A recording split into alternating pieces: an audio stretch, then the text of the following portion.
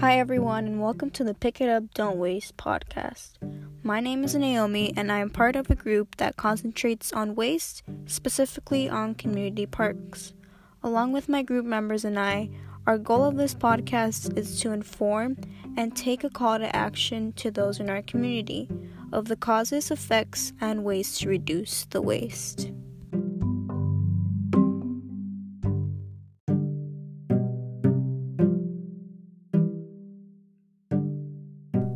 Trash. We see this everywhere, more commonly at community parks, all scattered around and just waiting to be picked up. I'll admit, before becoming invested in this project, I was a bit careless after picking up after myself. After seeing how much litter affects our parks, it's made me become more aware and proactive, and how I should change that narrative for not caring where my trash goes.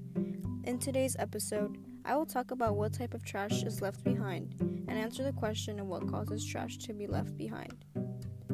The type of litter left behind according to Columbus.gov states, tobacco, especially cigarette butts, represents 31.5%. Con-fiction, or known as sweets like candy and gum, is 18.5%, paper is 15.7%, and plastic 12.7%. It's interesting to see tobacco in the highest ranking. That also goes hand in hand with plastic. Also worth noting that the cigarette butts don't disappear, meaning most cigarette filters are manufactured with a form of plastic called cellulose acetate that doesn't disintegrate and stays within the environment. Other common forms of waste left behind include organic waste, food left behind from events hosted there, cardboard food containers, waste left from pets, and liquid waste, or anything that's not water is not good for plants.